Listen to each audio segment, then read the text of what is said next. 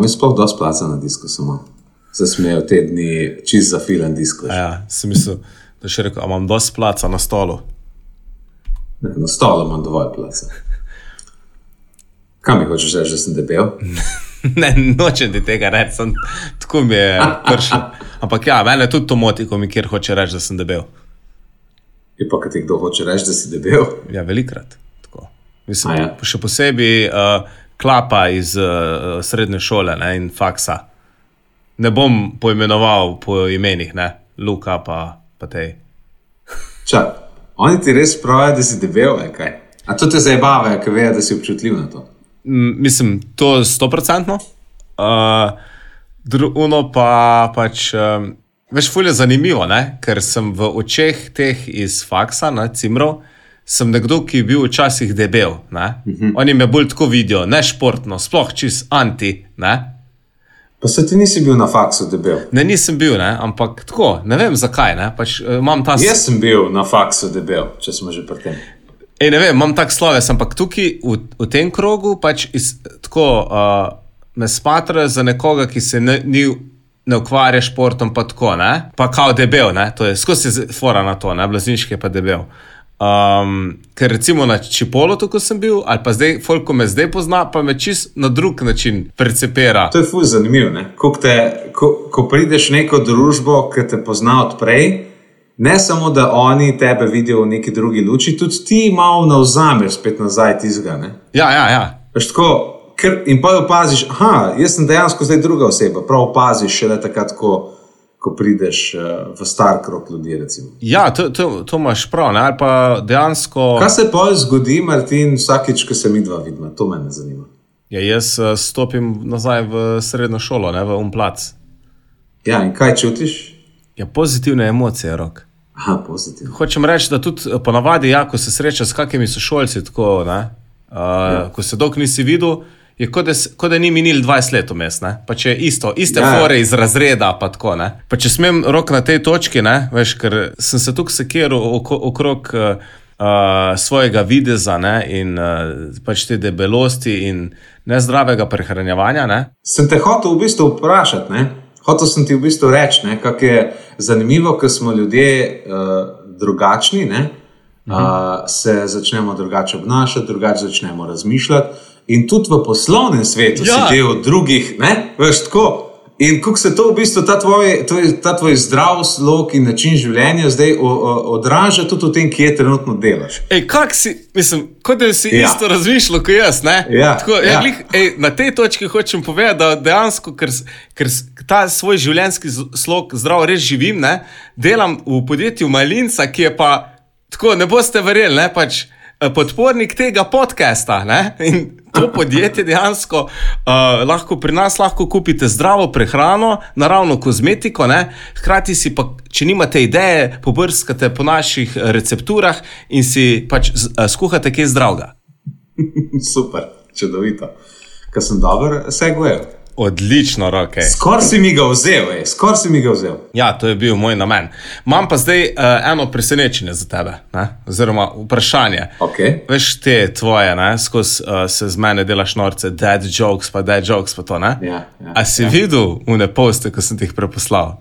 Tako že, zdaj sem že malo pozabil. V glavnem, zdaj sem subscriber na kanal Dad Jokes. Ja, točno, na Instagramu. Na Instagramu in je... Vse so dobre so. In fantastično je, res, pa všeč mi je, ker je to več postov na dan, ne? Ni to, veš, duhamorno, da je en na teden, ne?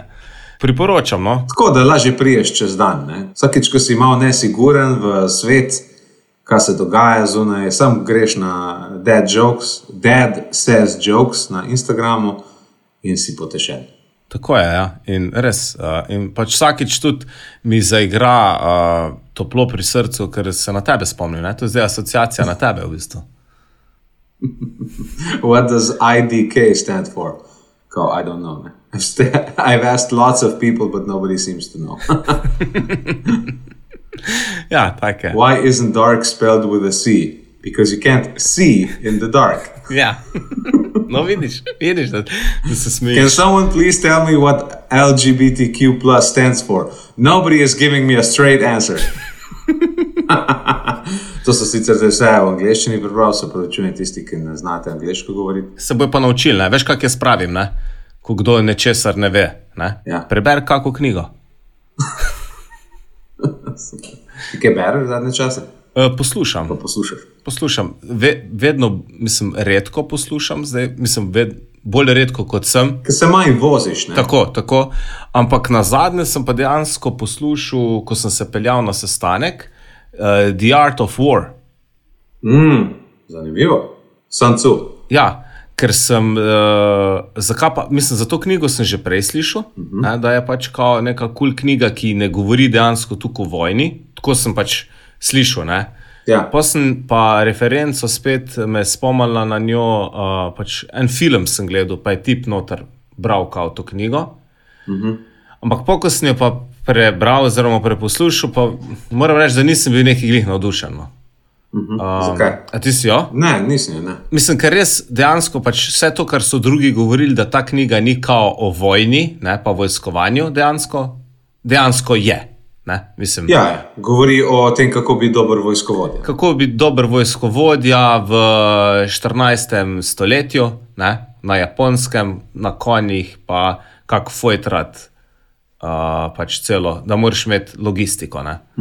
Hočem reči, jaz sem skozi imel to neko famo okrog, oziroma neko stereotipo te knjige od drugih, da je kao to fultko kulska knjiga. Ja, in da je taka spiritualna. Ne? Ja, ampak ne, nič tako, ni mi pustila ničesar, da sem si zapomnil. Ne? Boljš mi je pa bila, sem pa predtem, no, to je bilo oboje letos, Methods of Persuasion, Nick Kolenda. Ne poznam. Ta je pa taka bolj psihologija ljudi, prodaja, mislim, ni direkt prodaja, ampak dejansko pač kako biti bolj všečen oziroma doseči svoj namen. Ne? Kaj si kdaj prebral ono kultno How to Win Friends and Influence People? Ne, te še nisem, sem pa pač Never Split the Difference, pa zdaj na masterclassu gledam od izga pač avtorja Chris Voss, pač njegov masterclass. Tudi na to temo. No. Ja, jaz sem prebral to How to Win Friends and Influence People, pa je ne par teh kultnih bi zdaj že lahko rekel kar 20 leti nazaj. No. Pa tako se ti zdi, da ti je pomagal, si pol testiral tudi? Ja, v bistvu jaz sem bil precej, ni čist 20 leti nazaj, malo manj, 15 let nazaj rečemo. Jaz sem se kar fejst kako se bi to po slovensko rekli, reinvental, da sem se ponovno izumil. Aha, po slovensko. Sem se ponovno ne odkril, ampak tako, jaz sem parkrat v lifeu malo zamenil svojo persono, no, tako, to eksterno. Jaz recimo v osnovni šoli sem bil precej bolj konkretno introvertiran človek, kot sem bil pol v srednji, recimo. Ne. V srednji sem ful vadil to, da sem pač v stiku z ljudmi, pa tako. In ja, te knjige so zanimive v tem smislu, da pač malo razumeš, kako ljudje razmišljajo.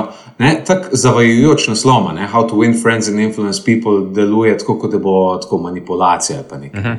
Ampak v resnici v osnovi vse, kar dela ta knjiga, je sam daje ti razumevati, kako ljudje razmišljajo. Kar ti seveda pomaga pri tem, da pač lažje navezuješ stike, da lažje prepričaš ljudi, ampak ne na negativ način, kot zdaj bomo pa manipulirali. Ampak samo tako, kot to so pomembne stvari, ki jih moraš razumeti, ko komuniciraš z ljudmi, zato da oni razumejo, kaj sploh hočeš povedati. Ne? Ker velikokrat, ko se z ljudmi pogovarjaš, kar tudi večkrat opazim, recimo, ko poslušam najin podcast, ko pač dajemo te komentarje za editiranje, pa to, opazim, da sem nekaj probal ti povedati, ampak sem ti neuspešno skomuniciral. Ker pa, ko sebe slišim to govoriti, slišim, to si ful slabo mu povedal, ni čudno, da te ne razume. Ne? Aha, ja. In v bistvu ta knjiga je, tako kukor se jo spomnim, res je že dolgo nazaj, kaj sem jo bral, ampak to je tisto, kar mi je ostalo od nje, ta, slišiš? Ja, avion. Letalo. Vojna je. Bomo pa o tem. Tle velikrat mi jim letijo, kaj tle, v vojaško letališče. Ja, itak, ja. Ker mi je danes, včeraj mi je študent rekel moj, da po 10 uri ful se slišijo letala. Ja. Pa sem jaz rekel, jaz spim po 10 uri, tako da ne vem. Jaz mislim, da to je samo, kako se že reče tem efektu, ko enkrat slišiš neko novo besedo, ko zveš za novo besedo, pa vse posod slišiš. Ali pa Aha. Ko kupiš nov avto, pa vsi ta avto vozijo. Nek efekt je to, sem pozabil, kako sem rekel. Ja, ne vem, ampak res je, ali pa ti ali pa želiš kupiti nek avto, pa ga imajo kar vsi, ne? Pa ko imaš ti otroka, ne? Se te otrok oziroma žena noseča, pa so kar vse nosečnice, vidiš. Ja. Te filtre. Mislim, da so neki te filtri. Bader-Meinhof fenomen je to. Aha. Frequency illusion or recency bias, točno recency bias, se pravi, kako bi to rekel po slovensko, bias, pristranskost. Ja. Pristranski si do tistega, kar si pred kratkim zvedel, kar se je pred kratkim zgodilo in tako naprej. Iluzija pogostosti, rečemo, tak slab slovenski prevod. Tak zanimiv fenomen, no, ker in se mi zdi, da to je tudi fenomen pri tem, ker zdaj vse posod vidim vojaška vozila. Ja. Isto. Ja, pa dejva, ne, ugrizniti v to kislo jabolko, ne, zdaj se že neparkrat omenila vojna rok.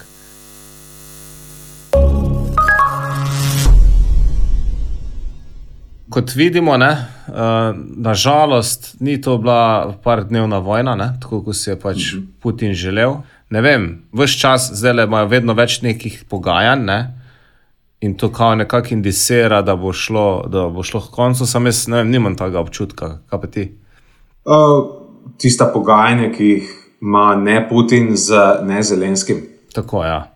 Ja, tista pogajanja so farsa, tist ni dvomim, da bo tist specifična pogajanja, da bo kaj prinesla, zato ker prava pogajanja, tista, o katerih pišejo zgodovinske knjige, se zgodijo takrat, ko se dejansko ustavi streljanje. Dokaj se streljajo, nema veze, kaj se pogaja, če me razumeš. Ja, ne, ampak vmes je bilo, ne parkrat so prekinili kao ogenj. Ne? Ja, so prekinili, pa so pa takoj napadli koridor, tam, kjer so pač te migranti hoteli ven iz države. Ne? Ja. Da... Kaj sem se hotel klepo govoriti, je dejansko, da kak treba pač biti, mislim, objektiven in kak treba nekako obe strani zgodbe, ne? Nekako poslušati oziroma razumeti. Ne? Jaz sem par videov tudi gledal na to temo, ker je tak pač zelo straightforward je, pač Putin je šizofrenik in je pač napadel Ukrajino. Ne, to ni. Mislim, ne, zmešan ni, to dvomim. Kao tudi pravijo, ne, da ima malo probleme, ampak pač najbolj straightforward je, pač Putin je en zmešan diktator, ki je zdaj pač so silo napadel, ne. Ampak pol druga stran, mislim, in vsekakor ni prav in sploh ne zagovarjam na doben način, ne. Ampak pol pa, ko gledaš še malo druge vire, pa tako, pa vidiš, da je ta vojna, ne, mislim, že en čas se napovedovala, plus da so ves ta zahodni svet je to vedel, oziroma je sprovocirajo. Ne? Ne vem, če se strinjam s to oceno. Misliš, da ne? Strinjam se s tem, da je vojna se že dolgo pripravljala, takšna, kot se je zdaj zgodila. Strinjam se tudi s tem, da zagotovo je delno krivda na Zahodu. Delno. Ne? To je tako, kot če bi se pogovarjal o tem, da recimo, če gremo, ne vem, v dve veliki vojni, ne? Rečemo, druga svetovna vojna se je zagotovo med drugim zgodila zato, ker so Francozi, pa Britanci, pa Američani naložili Nemčiji tako velike reparacijsko škodo za odplačati, da je država bila pahnjena v finančno krizo za naslednjih 15 let. To je zagotovo bila ena od krivd, zakaj se je druga svetovna vojna zgodila. Ne? Bolj kriv je Hitler. Ne? Ja, je itak, ja. Razumeš, ne? To je tako, ko iskati tistih 3% krivde. Ja, zagotovo, če bi svetovna politika pravilno reagirala po koncu prve svetovne vojne, bi bila situacija drugačna, ampak ni drugače reagirala zato, ker svetovne politike takrat še sploh ni bilo. Ni bilo še Združenih narodov, ni bilo še nič od te ideje, ki je danes te globalne vasi. Ne? Tako, se pravi, če razumem tvoj argument, ne, jaz ful zagovarjam to načelo, da probaš steelmanati argument z druge osebe. Poznaš ta koncept? Ja. Steelmanning, ja. To je kontraefekt od enega političnega napada, ki se mu reče strawmanning. Se pravi, ti bi nekaj povedal, jaz bi pa po publiki rekel, ja, ampak to, kar vam Martin, to bi bil zdaj strawman, to, kar vam Martin hoče povedati je, da je Amerika kriva za to, da je Ukrajina danes v vojni. To bi bilo recimo strawmanning. Vzel bi najbolj šibko verzijo tvojega argumenta in bi njo napadel, zato ker ko bi zmagal pri napadu na šibko verzijo tvoje ideje, bi jaz izpadel dober. Ampak kadar hočeš pa prijeti do nekega konkretnega bistva problema ali pa da najdeš neko skupen diskurs, pa probaš Ironmanat, se pravi kontra narediš. Namesto da bi jaz predstavil tvoj argument kot šibek, ga probam čim močnejšega narediti. Okay. In zdaj, če bi jaz probal Steelmanat tvoj argument, čeprav razumem, ti hočeš reči, da je posledica tega, da je Rusija napadla Ukrajino delno zaradi tega, ker je pač NATO širil svoje ozemlje. Tako? Ja. To te prav razumem? Recimo, tako, ja. Mislim, da je to velik faktor, hkrati verjetno tudi izgovor, ne?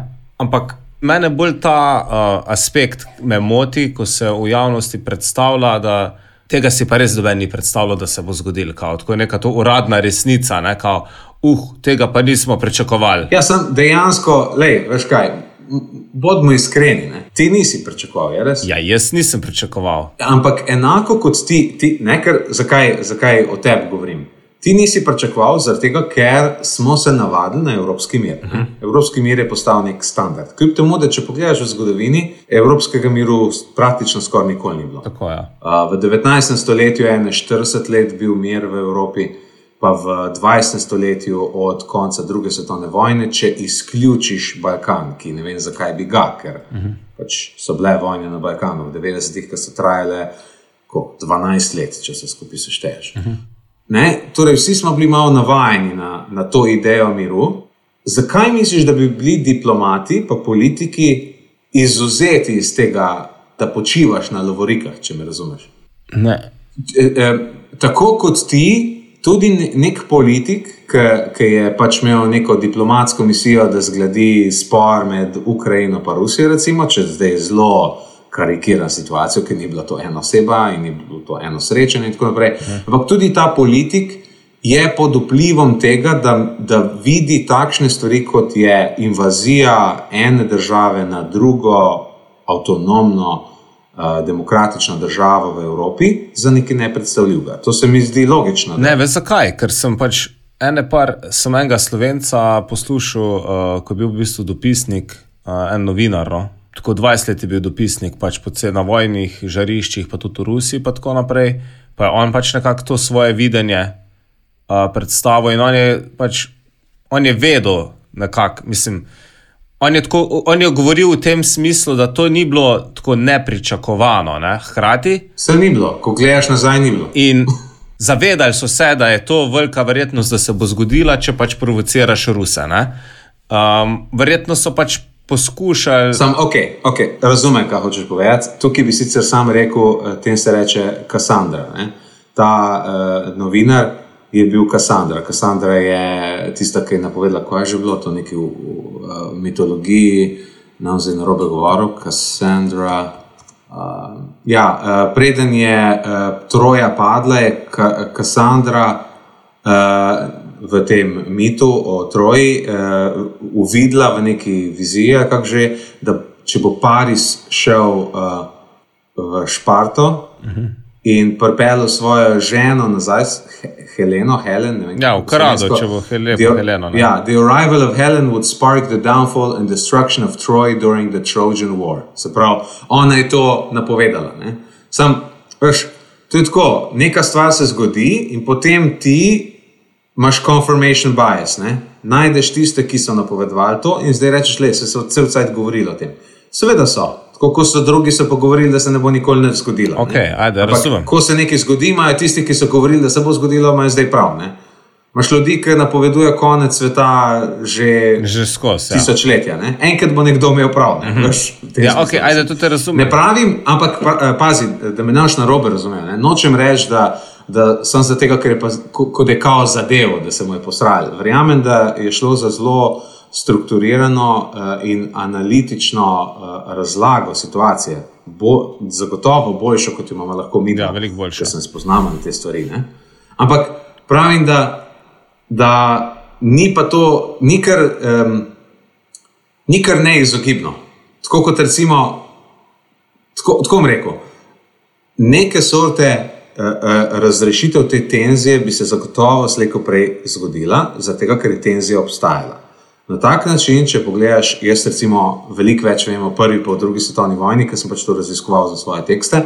Recimo prva svetovna vojna je zelo zanimiv fenomen, ne? Kako atentat Franca Ferdinanda strani nekega srbskega nacionalista, ki živi v Bosni, ne? Pač pod Avstro-Ogrsko, ko pride Franc Ferdinand pozdraviti svoje vojake med neko vojaško operacijo oziroma vajami, ga fenta in to sproži prvo svetovno vojno. Ne? To je taka zelo laična razlaga. Ne? Ampak, če ti razumeš, katere stvari v 19. stoletju so bile tiste, ki so bile postavljene na diplomatsko, kakšne odnose so imele posamezne države med seboj in koliko je bilo teh raznih obrambnih pogodb sklenjenih pred posameznimi državami, ki so druge obljubljale zaščito v primeru napada, ki so bile stvari, ki so v bistvu zrasle na zelniku, kaj že on, nemški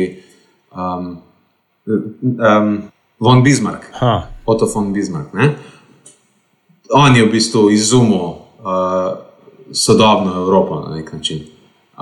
Ampak dobro, to je debata za kaj drugič. V glavnem, zagotovo bi se neke sorte konflikt zgodil v Evropi, ker so se vse evropske države pripravljale na nj. Tako prav aktivno so povečevale količino vojaške pripravljenosti svojih sil, vse države so imele pripravljene različne načrte za različne sorte napadov na eno državo, na drugo, kaj narediti, če nas te napadejo, kaj narediti, če nas oni napadejo in tako naprej. Tako da slej ko prej bi ta sod smodnika počel. Ne? Samo kje? Ampak v večini primerov mogoče ne točno na tak način, da so se dejansko dve zelo jasni poziciji postavili, ne? Okoli tega, da sta se čeprav, ne, po moje bi se vsake čisto zgodili. Avstro-Ogrska pa Srbija sta sprožili vojno in takoj, ko se to zgodilo, so vse pogodbe so prišle v efekt, v enem mestu smo bili vsi v vojni. Se pravi, pol ti dejansko trdiš, da mislim, da ta vojna bi se v vsakem primeru zgodila, ker se predolg pač Putin pripravljal na to, oziroma pač iz druge strani, ker je Ukrajina itak vedno bolj šla proti Zahodu. Se pravi, to je kao glavni spor, ne? Da je hotela iti Ukrajina v NATO, pa pač Evropsko unijo. Ne? Ja. Mislim, še veliko bolj pač NATO, ampak kakorkoli. Ja, predvsem začeli se, ko so Rusi izgubili svojo lutko. Ne? Tako, ja. Takrat, ko se je začelo to vse skupaj kako se reče po slovensko, Krim, ne? Krim, ja. Takrat se je začelo in pol je hotel novega nastaviti, pa mu ni uspel. Folk je imel volitve, na katerih so kao neki ponarejali, to so neki zdaj bravo o tem pred kratkim, ker smo to malo razumeti stvari. Ampak ja, v glavnem mu ne paše, ne? Pač on bi rad tako vzpostavil nazaj pač Sovjetsko zvezo, ne, celo. Ja. Pa ta režim, ne? Tako da... Ja, ne vem, če nujno komunistično, ne komunizem sam, ampak samo, on je rusoljub, ne? On bi rad veliko Rusijo vzpostavil. Ja. Bolj bi rekel, da je podoben Miloševiću kot pa, ne vem, Stalinu ali pa Hitlerju v tem smislu. Da nima ideoloških tendenc, ima nacionalistične tendence. Ja, no, se pravi, da pač po tvojem mnenju vedno bi se nek dogodek zgodil, ki bi bil pač takšna provokacija, da bi se to sprožila. Zdaj pa sem vprašanje, kaj Ja, ampak kaj pa je bila provokacija, konc koncev, ne? Zakaj se pa je 24. februarja zgodil napad? Se ni bilo neke konkretne provokacije strani Ukrajine. On je več mesecev vozil vojsko na mejo Ukrajine in v Belorusijo, je imel razne vaje ob meji, kamor je vozil čedalje več vojakov, takih, pa opreme, ki je ne rabiš za vojaške vaje, ne? Za war games, ne rabiš vseh teh sil, ki jih je on tam naštimaval, ampak ne, to je tako, ko raziskuješ tako, recimo, ne, jaz težko govorim za danes, ker žal premalo aktivno spremljam aktualno situacijo svetovnega političnega razvoja, pa tako naprej, ker preprosto je preveč šuma, težko razbereš, kaj je resnica, kaj pa propaganda iz raznih strani. Ne? Ampak recimo, če pogledaš v zgodovini, vedno vidiš, da se igra šah tako na 7 dimenzijah. Ne? Zdaj, komod bi lahko bil drug scenarij, ki je najbrž bil ta, katerega so vsi na Zahodu verjeli, da se je Putin pripravljal vsemi temi vojaki pa to, kar je bilo očitno, da kaže na invazijo, je bila samo grožnja, da mu morajo več popuščati na diplomatski poti, ne? Če me razumeš. Samo s konjem napadam tvojo kraljico, kaj bo zdaj ti naredil? Ja, jaz bom pa s svojim kmetom požaril tvoja trdnjava. Ne? To se pač grejo po te politiki na teh visokih nivojih. Vsaj jaz tako razberam to. In noben ni pač po moje zares mislil, da bo res napad. Ne, ker jaz sem pa potem, tak sem imel občutek, ali pa ko smo se še z drugimi pogovarjali, da dejansko je šel tako daleč, da pol ni mogel ne narediti naslednjega koraka, ker pa bi v bistvu svoje besede požrl. Ja, šibek pa ne smejo on izpadati. Pač nekredibilen bi postal. Ne? Ja, samo on se bolj, mislim, da ukvarja z notranjo sliko kot zunanjo. Zunanja slika dol mu visi za njo.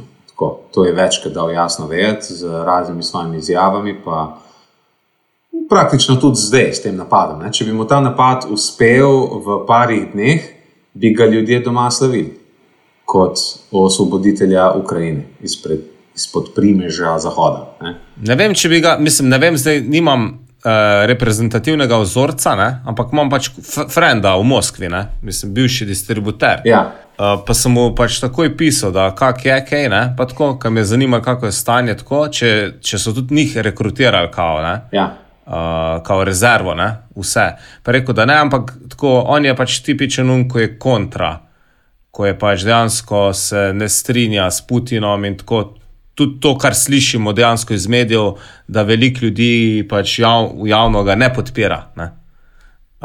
Pač on je eden pač predstavnik te skupine. Razumem. Sam ne moreš ti na tak način, kot on prireja volitve, jih ne moreš prirejati z nič podpore. Z nič pa ziharna. Ma neko 30 do 50% podporo zelo srčno. Pol je par ljudi, ki so tako, se je boljš to kot pa alternativa, pa so pa tisti, ki vidijo, da nam zdaj jaz neke ocene svoje dajo, pač, da nam rekel, kdo ima prav, kdo ima narobe, ampak so pa določeni, ki pa trdijo, da pač je pokvarjen, da je korumpiran in tako naprej. Ampak te so zagotovo v manjšini. Če jih daš skupaj s tistimi, ki ga podpirajo in s tistimi, ki so pripravljeni podpreti močnega vodjo za voljo tega, da imajo močno državo, na katero so ponosni. So tisti, ki se Putinu aktivno upirajo, v veliki manjšini. Se ne strinjaš? Nimam pojem. Če jih daš skupaj, ne? Jaz se bolj sprašujem, kdo ga podpira, Se pravi, podpirajo ga te oligarhi, kjeri so zdaj vsi pač benani, Seveda, ja.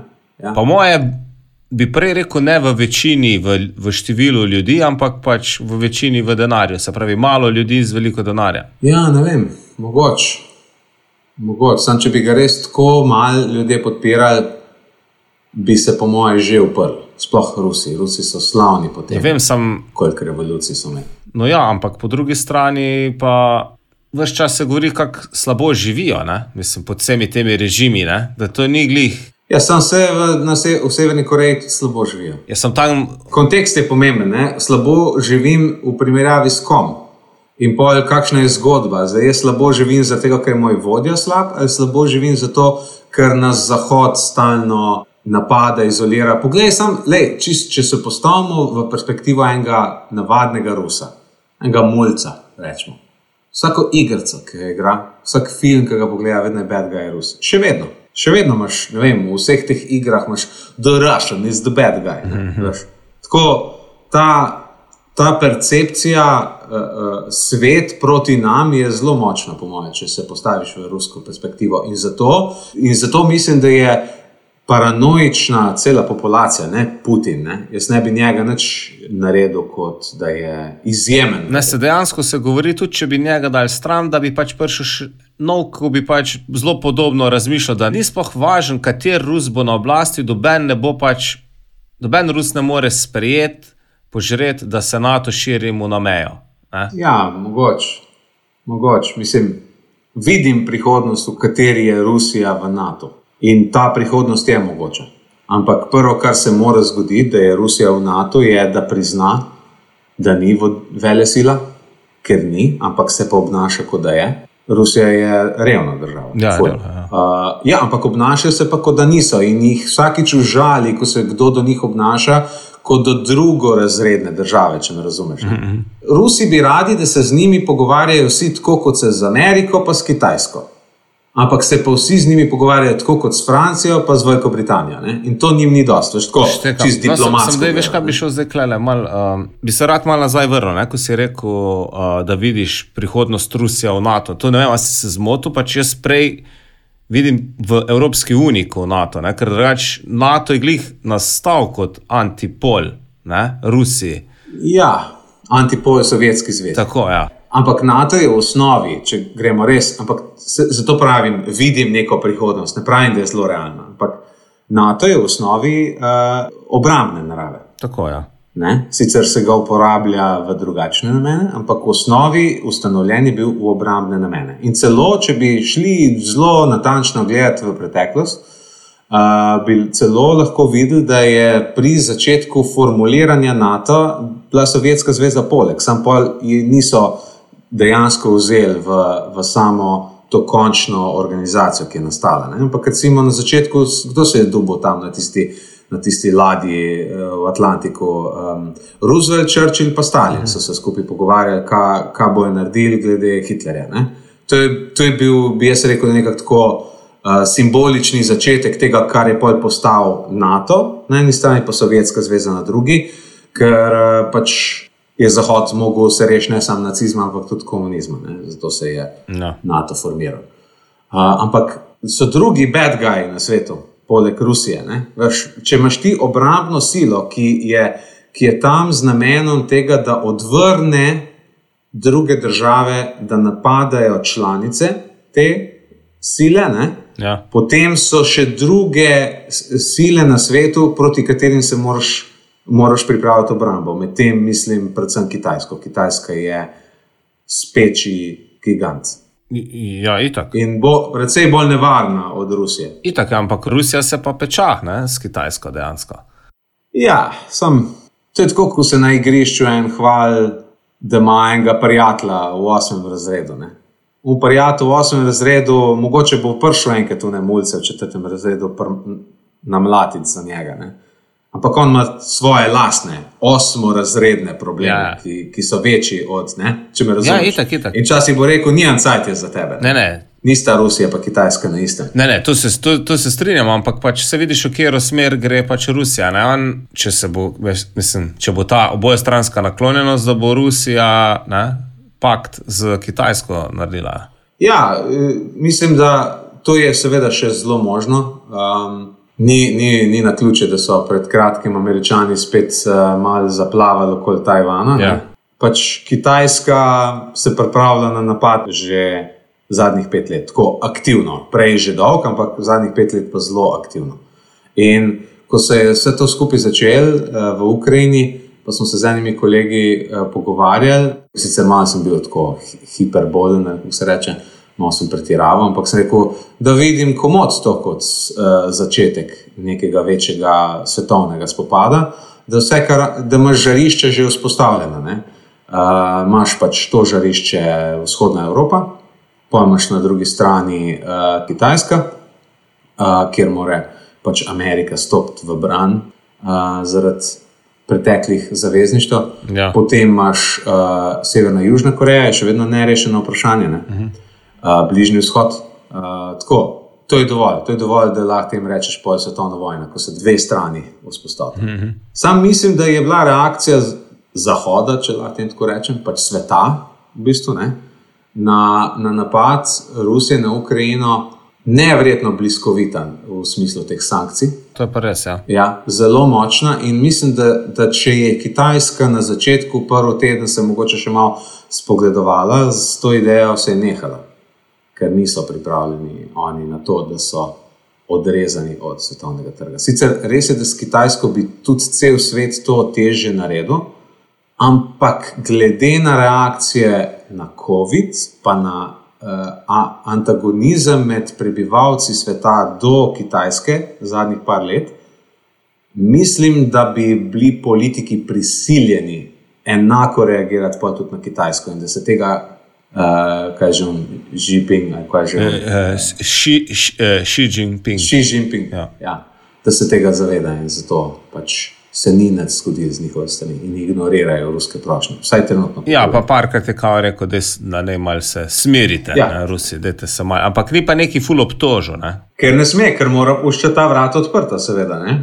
On je zagotovo, mislim, Kitajska je zagotovo politično v tistem polu, ne? To plus gospodarsko, ne? Itak se govori, da bo Rusija preusmerila pač itak dobavo teh energentov na Kitajsko in bo tam lepo financirala. Ja, Kitajski pa je to itak sekira omet padla. Če je Rusija samo od njih odvisna. To je njim sam super. Kako boš pa to komentiral, če si verjetno si zasledil, ne, da je on dron dol padel, ne, na Jarunu v Zagrebu, ne? Ja. Kako imaš kle mnenje, no? Ker meni je, mislim, jaz imam pač svoje, ne, pa ga bom delil. Lej, tako, bom najprej povedal, kar mislim, pa bi pa raj bi od tebe slišal. Sicer moja težava in zato ne morem veliko komentirati, je, da sem v bistvu samo takrat na začetku slišal to, prebral tisti prvi članek, nič pa ne vem v resnici, kaj se je polk izvedel o tem dronu in kaj se ni izvedel. Tako da bi me zanimalo, kaj imaš ti zapovedati. Lahko poveš malo več o tem, ker jaz ne vem. Pač ko slišim iz dnevnih novic, ne, na Valu 202 ali pa tako, ne ve se še točno, ne, zakaj pa odkje, ne, in pač neke so govorice, da je tudi bilo gor neko eksplozivno sredstvo, kao, pa da bilo, pa da ni bilo, to so zdaj neke špekulacije, ne, ampak meni je to ful čuden, ne.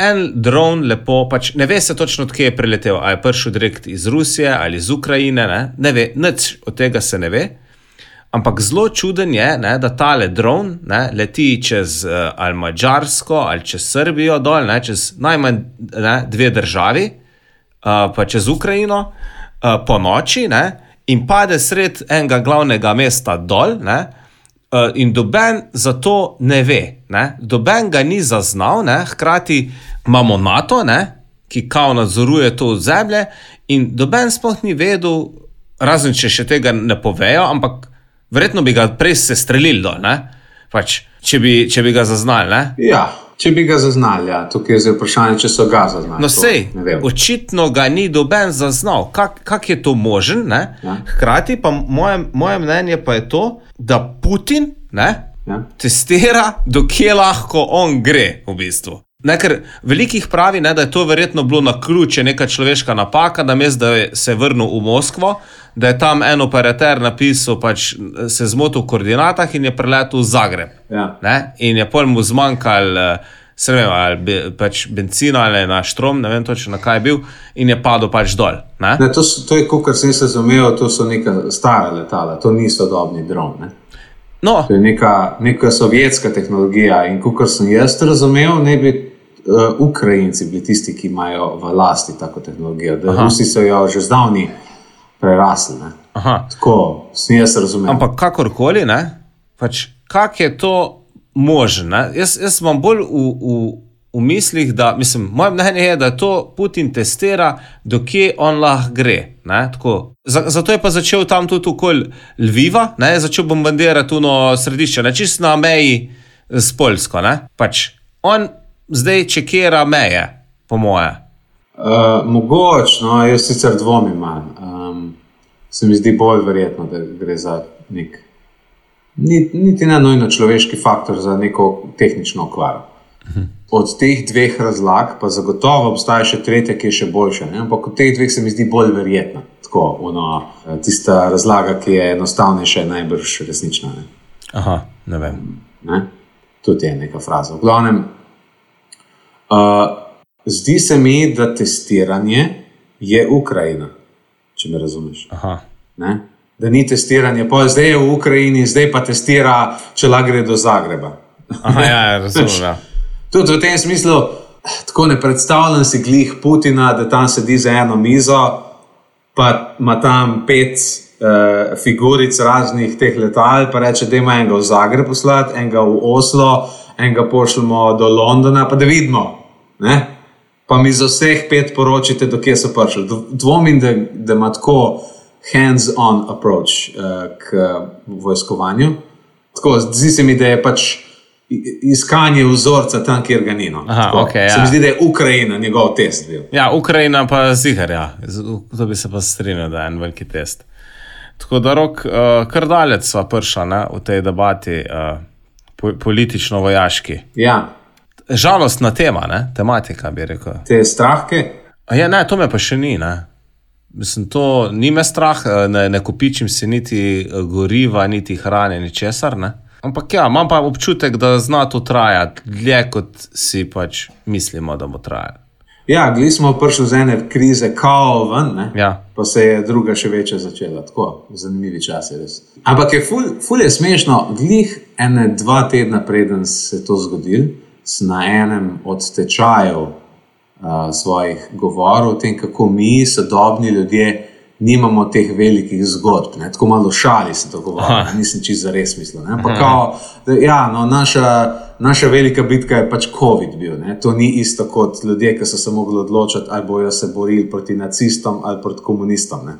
To je precej bolj velika zgodba. Ne? Pa prije nekaj taga pa te spomni, da si pač živel vseeno v eni vati. Ne?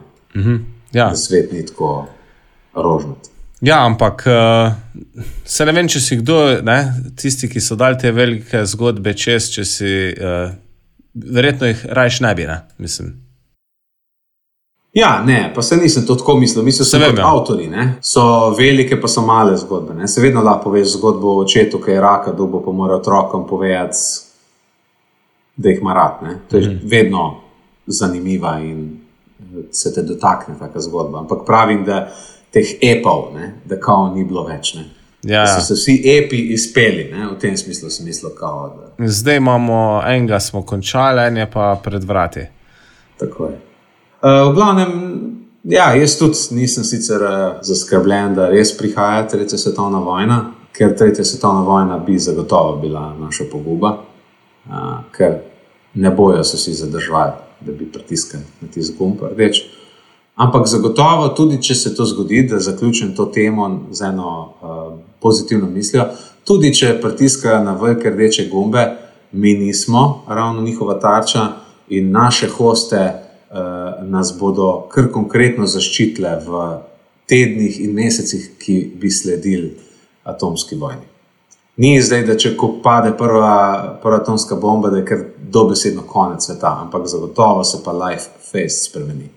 Ja, zihar, ne? Ampak sem pa tudi en posnetek videl kao timelapse od začetka, ko je prva atomska bomba, ne? Ko so testirali, pa koliko jih je bilo do zdaj, ne?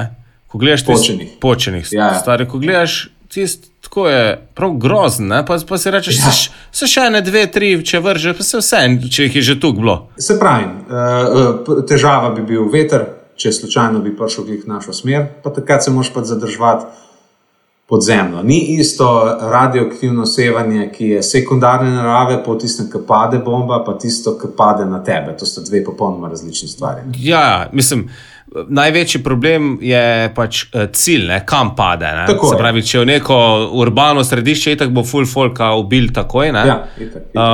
Plus prehrana. Ne? Ja, plus prehrana. Ne? Kako je bilo po Černobilu, ki niso smeli solate jesti. Ja, sem tudi v Sloveniji, ne? Pač, se spomnim, da niso pač solate, ne? Pa okna smo ful zapirali. Ne? Ja. Pač bomo pa spet kakšne konzerve jedli. Ne? Se to je tudi zdravo, ni? Konzerve jesti. Mislim, konzerve glih ne, ampak če si že glih konzerve omenil, ne, bi raš, da spinam navzgor ta cel podcast, ker je bil res žalosten, bi rekel, ne jest konzervo, ampak v Velenju je eno podjetje Malinca, ki dejansko prodaja, trži naravno kozmetiko in zdravo prehrano ter prehranska dopolnila, ki vam pomagajo pri pač pomanjkanju raznih pač mineralov, kot so magnezij, B-kompleks in vitamini, vitamin D, D3 recimo, če se boste bolj podzemno zadrževali v prihodnosti. Tako da, pač, da ne boste sončne svetlobe, ne? Pa to pač tako, ko sem v vodo povedal, ne, to pač malinca.si dejansko podpira ta podcast in če vi naročite pri njih, pri nas, ne, izdelke, pomagate sebi, ne, ste bolj zdravi, niste več utrujeni, recimo sploh, če jeste magnezij po športni aktivnosti, hkrati pa podprete tudi vi tako direktno na en podcast in nama pač omogočite, da pač posnamemo še več takšnih epizod, ne? Upam, da v bodoče bolj veselih. Ne pozabite pa torok. Kodo. Tako, no, jo boš povedal. Sinapsa malinca. Ne vem, koliko je koda, pozabil sem jo. Sorry, bil sem malo zmeden, ker sem jaz googlil in sem videl, da v bistvu antioksidanti so tudi zelo koristni na splošno za, kadar imaš težave z obsevanjem. Tako da zagotovo malinca vam lahko pomaga tudi s tem. Koda, ki jo pa upišete ob naročilu na malinca.si, je pa Sinapsa 10. Sinapsa 10. S katero dobite 10% popust, pa ne pozabite, v mesecu aprilu je glavni fokusni izdelek maka v kapsulah. Maka je pa en tak gomolj iz Južne Amerike, ne, ko so ga že Inki jedli, to je kot nek tak krompir, ki ti da energijo, ne. Malinca pa poskrbela, da je to v kapsuli, da pač, ker okus je slab, ne, in tukaj pa nič ne okusiš, ti da ful energije, ne, sploh za kakšne daljše projekte ali pa če se boste skrivali po kakih gozdovih, tako kot je prej Rok omenil, ne, da boste prisebni, pa veganski je. Torej, pojdite na spletno stran malinca.si in pri naročilu upišete kodo Sinapsa 10.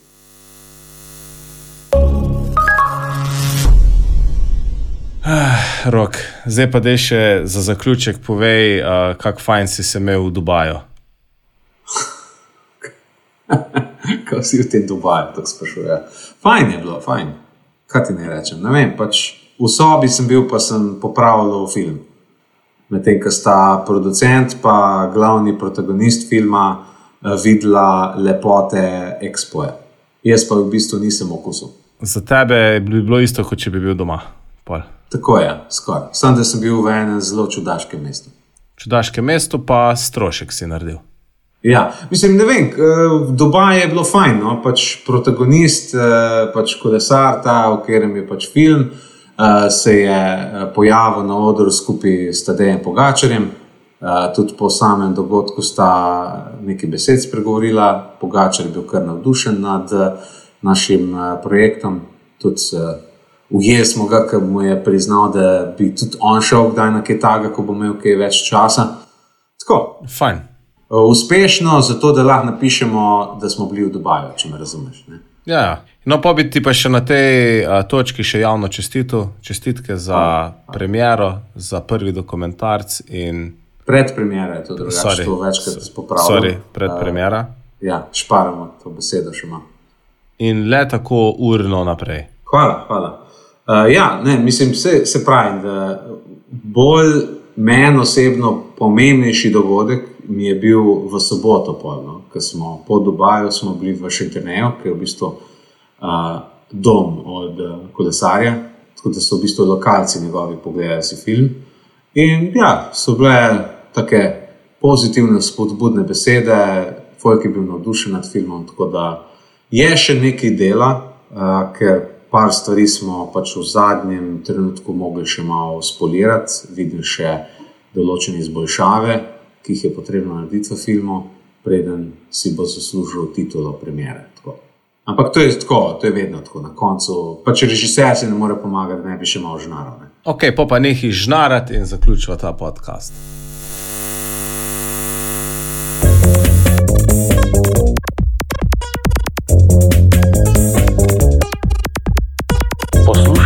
Podcast Sinapsa. Podcast, ki izhaja z neverjetno konsistentnostjo tako prostora kot časa. Vedno na isti spletni strani in vedno v enakem časovnem razmiku. Avtor intro glasbe je Katapulto, avtor zaključne špice pa Channel Walker. Montaže pravi Gregor Hribar, bedarije so pa govorila Roksanda in Martin Blazinšek.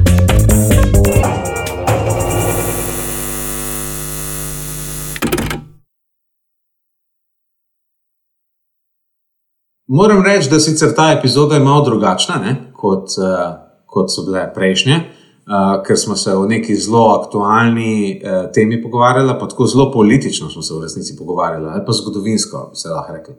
Samo moram reči, da je bilo meni kar zanimivo in zabavno. Ne bi sicer rad, da Sinapsa zdaj postane političen podcast. Ne? Sam tisto, kar me pa zanima strani poslušalcev, je, če mi je bilo to sploh zanimivo slišati. Ker dejansko premalokrat slišimo od njih kakršenkoli feedback, da bi napisali kak komentar na epizodo, da bi na Facebooku stisnili kak komentar, na spletni strani, ali pa da bi glasovali za nas na Apple Podcasts, ali pa kaj takega.